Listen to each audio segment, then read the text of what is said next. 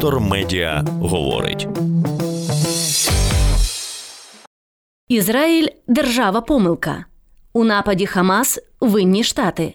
А про Україну вже й забули. Як агітпроп намагається скористатися війною на Близькому Сході. Автори Леся Бідочко, Олександр Сєдін. Україна начебто продала ХАМАС західну зброю, а Ізраїль буцімто сам розпочав війну проти себе, щоб відвести увагу від внутрішньої політичної кризи.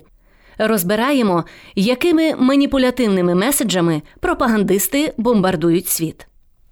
Кремлю вигідне загострення на Близькому Сході, адже воно відвертає увагу від того, що російська армія чинить в Україні. Також пропаганда подає ескалацію у вигідному для Москви світлі в умовах, коли більшість росіян, ймовірно, не дуже зацікавлені розбиратися у складнощах ситуації.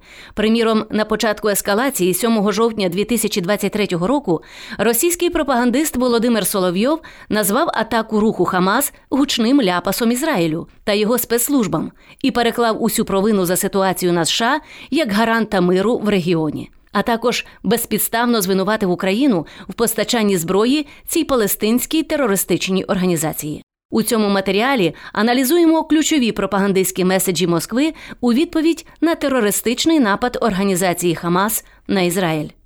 Уранці 7 жовтня південні регіони Ізраїлю з території сектора Гази, частини частково визнаної Палестинської держави, атакувало угруповання ХАМАС, яке фактично контролює територію сектора та визначається у країнах Заходу терористичним. Наземній атаці передував масовий ракетний обстріл міст країни. Цей удар застав зненацька всі сили безпеки Ізраїлю. Напад, за останніми даними станом на ранок 11 жовтня, забрав життя близько 1200 ізраїльтян, переважно мирних.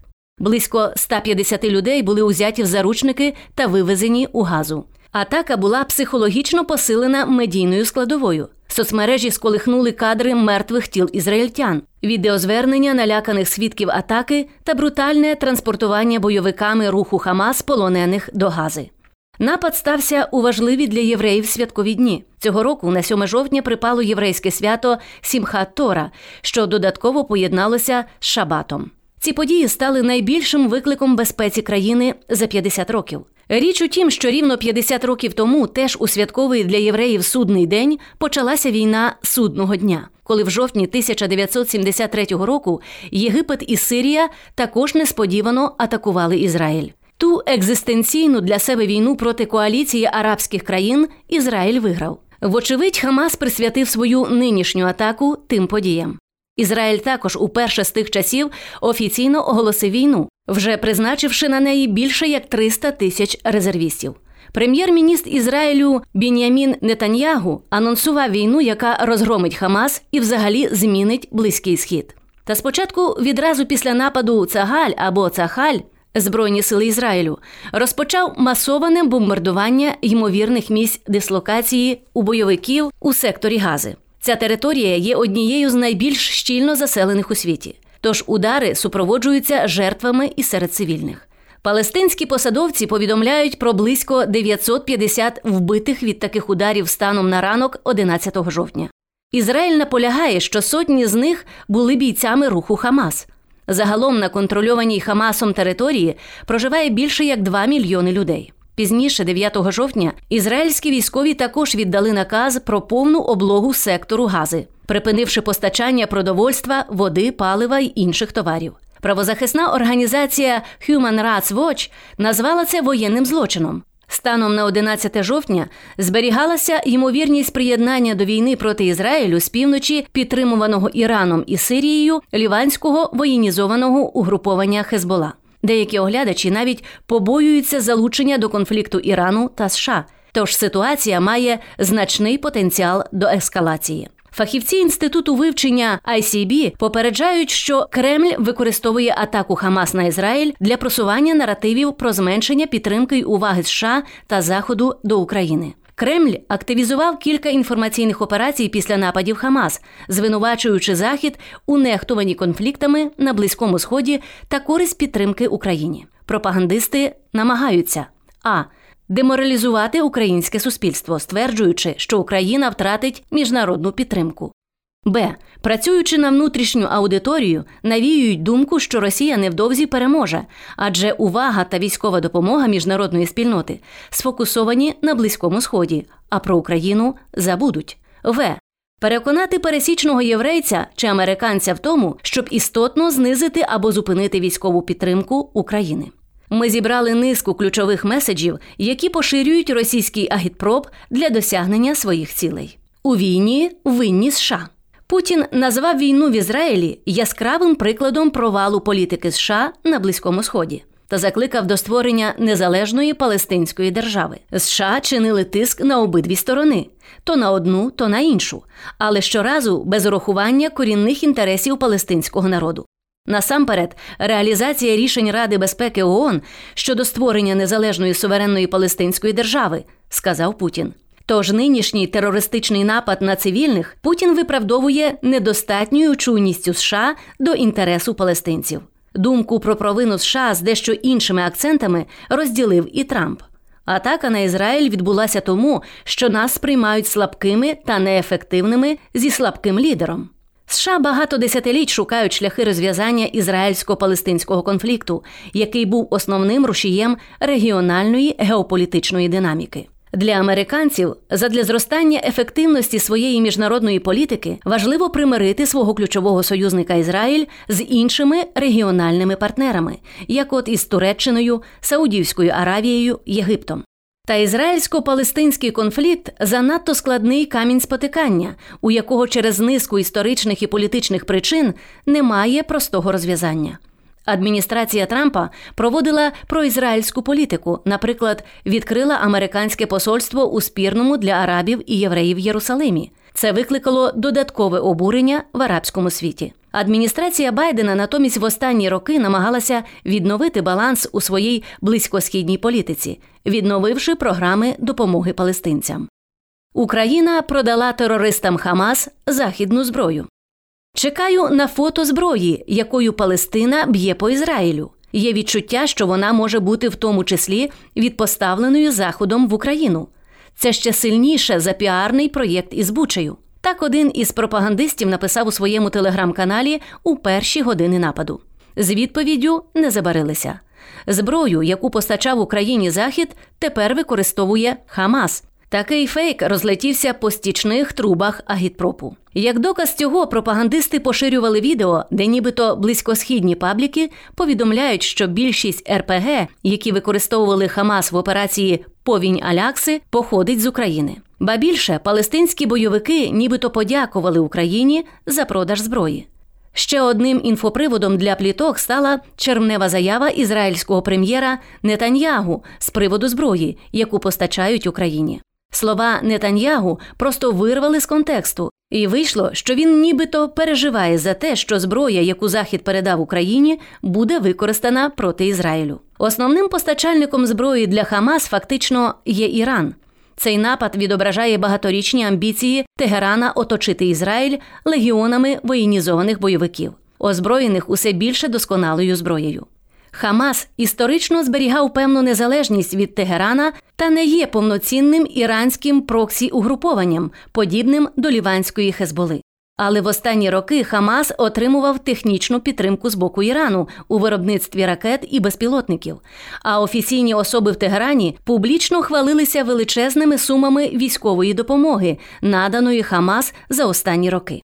Також безпідставні звинувачення Києва у підтримці бойовиків – чергова спроба підірвати міжнародний імідж України. Захід повністю перемкнувся на Ізраїль, тож Україна вже почала економити снаряди. Пропагандисти намагаються підірвати віру українців у підтримку союзників, і загострення на Близькому Сході стає приводом для появи подібних меседжів. Судячи з усього, Україна вже перейшла на економію ударних засобів, зокрема по Криму, бо скоро взагалі буде нічим стріляти, адже Ізраїль важливіший, йдеться в дописі одного з анонімних телеграм-каналів. Агітпроп наполягає, що Україна для США та Європи є другорядною проблемою порівняно з Ізраїлем, тож і ресурси будуть спрямовані саме туди. Ці повідомлення лягають у загальний контекст теж агітпропу, що через позицію республіканців останнім часом відбувається переведення України на голодний фінансовий пайок із боку США. Тож тепер, стверджують пропагандисти, Заходу вже точно буде необхідно заморозити війну в Україні. Нехай і через використання частини вимог Росії, вимог Москви, щоби зосередити свою увагу та ресурси на вибухонебезпечному Близькому Сході. Втім, армія США прагне допомогти постачати своїм українським та ізраїльським союзникам необхідну кількість боєприпасів та іншого обладнання. Міністерка армії США Крістін Вормут повідомила, що у її відомстві вже працюють над схваленням додаткового фінансування, щоб гарантувати, що плани Пентагону з виробництва та придбання боєприпасів зможуть одночасно задовольнити потреби як Ізраїлю, так і України.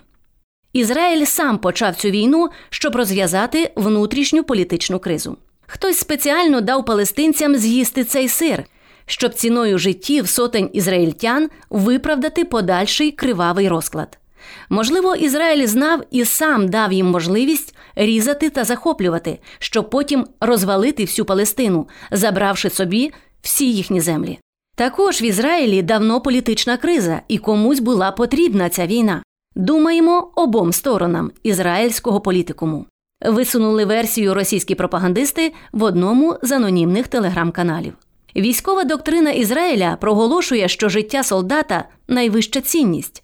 Досить згадати випадки, коли після 6-денної війни 11 військових, 3 тіла солдатів і 1 тіло цивільного Ізраїлю було обміняно на 6 тисяч сирійських і єгипетських солдатів. Або коли у 2011 році 1 ізраїльський солдат повернувся в обмін на 1000 палестинських ув'язнених бойовиків.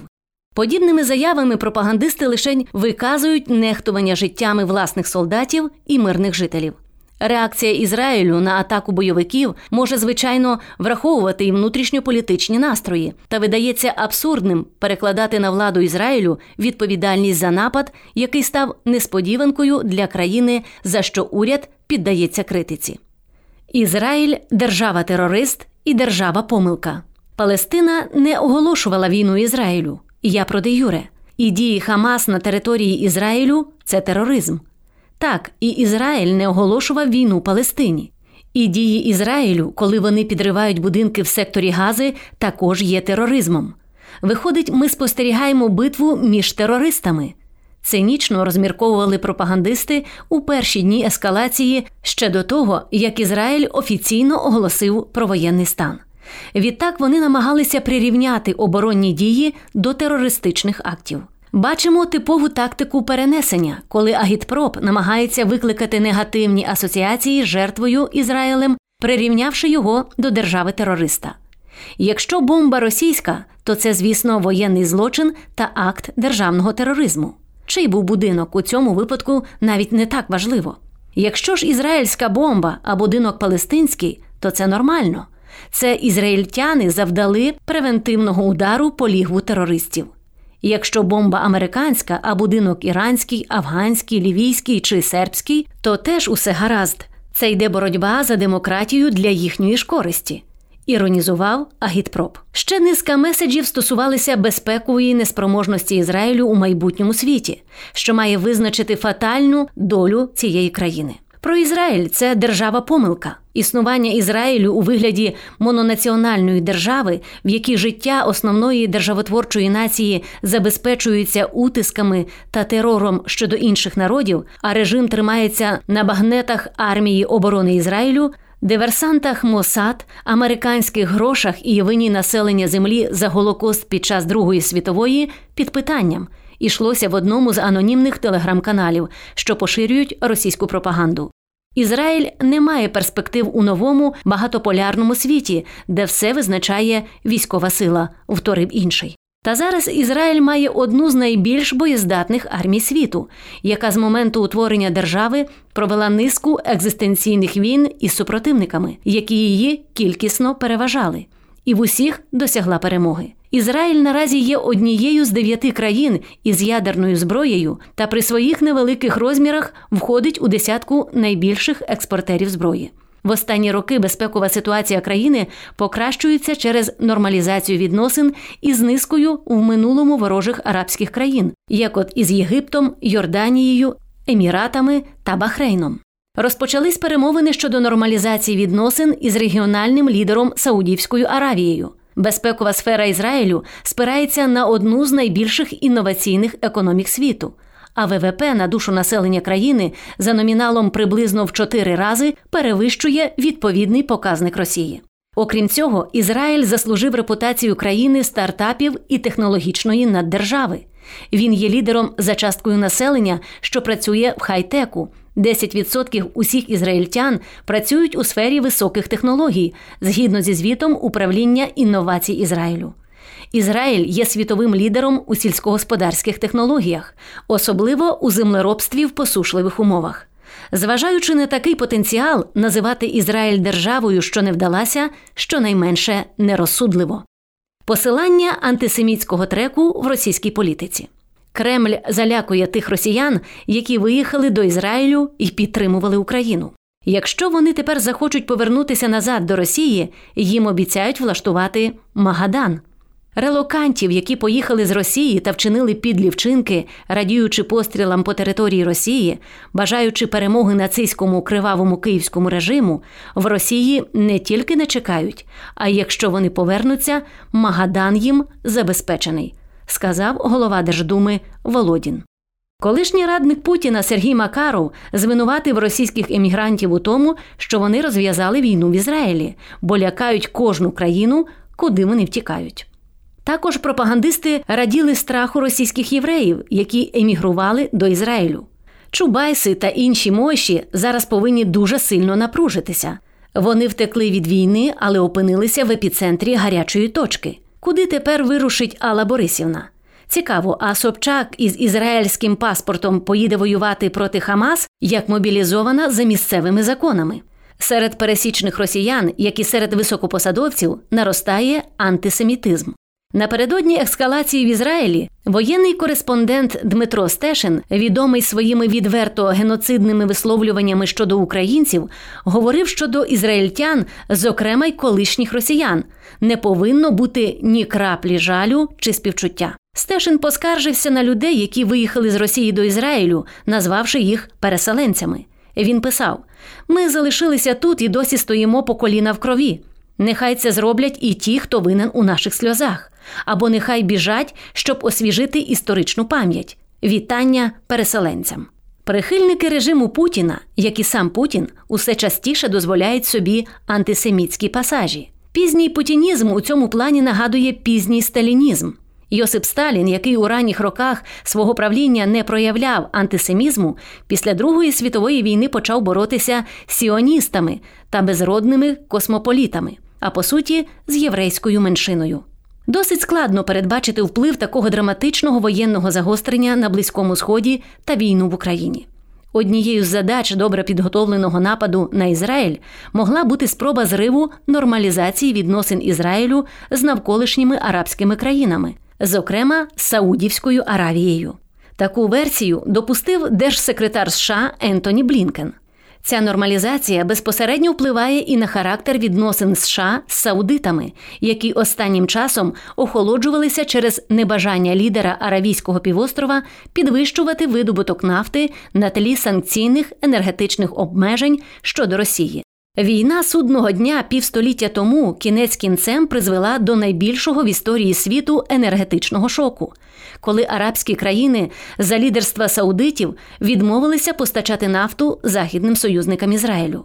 Водночас атака ХАМАС, схвалена Іраном, країною, яка підтримує зброєю й агресію Росії проти України, свідчить про наростання глобальних загроз для західних демократій. Формується коаліція недемократичних антизахідних країн, які готові вдаватися до ескалації. Іран, Росія, Північна Корея почали військово посилювати один одного. У потрібний час більш активно до тиску на Захід може приєднатися і друга економіка світу – Китай. Тож зараз, певно, найгірший час для прояву слабкості у підтримці України. Про що, ймовірно, задумаються американські конгресмени під час обговорення багатомільярдних пакетів допомоги нашій країні. Москва ж у будь-якому разі буде намагатися викрутити ескалацію в Ізраїлі на свою користь, зокрема і в інформаційному просторі. Прокремлівські рупори намагаються просунути низку повідомлень. По-перше, що нібито до ескалації призвела хибна та незбалансована політика Заходу, який через надмірну увагу до України не помічав хиткості ситуації на Близькому Сході. По-друге, вони нормалізують насильницькі й агресивні методи у геополітичних відносинах, цим самим розширюючи діапазон прийнятного. Мовляв, не тільки руський мір захищає свої інтереси з кулаками, а й арабський теж. Так він бореться з проявами американського неоімперіалізму. Детектор медіа говорить.